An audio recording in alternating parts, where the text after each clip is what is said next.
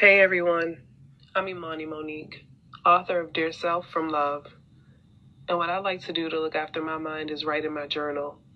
When I feel anxious, alone, or overwhelmed, I write openly and honestly to myself to try to get to the root and understand exactly what I'm feeling.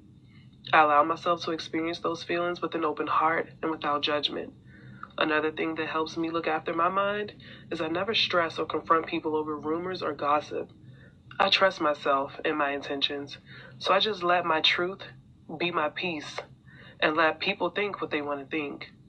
That paired with a detox bath at least once a week to soak and unwind really helps me keep my mind at peace.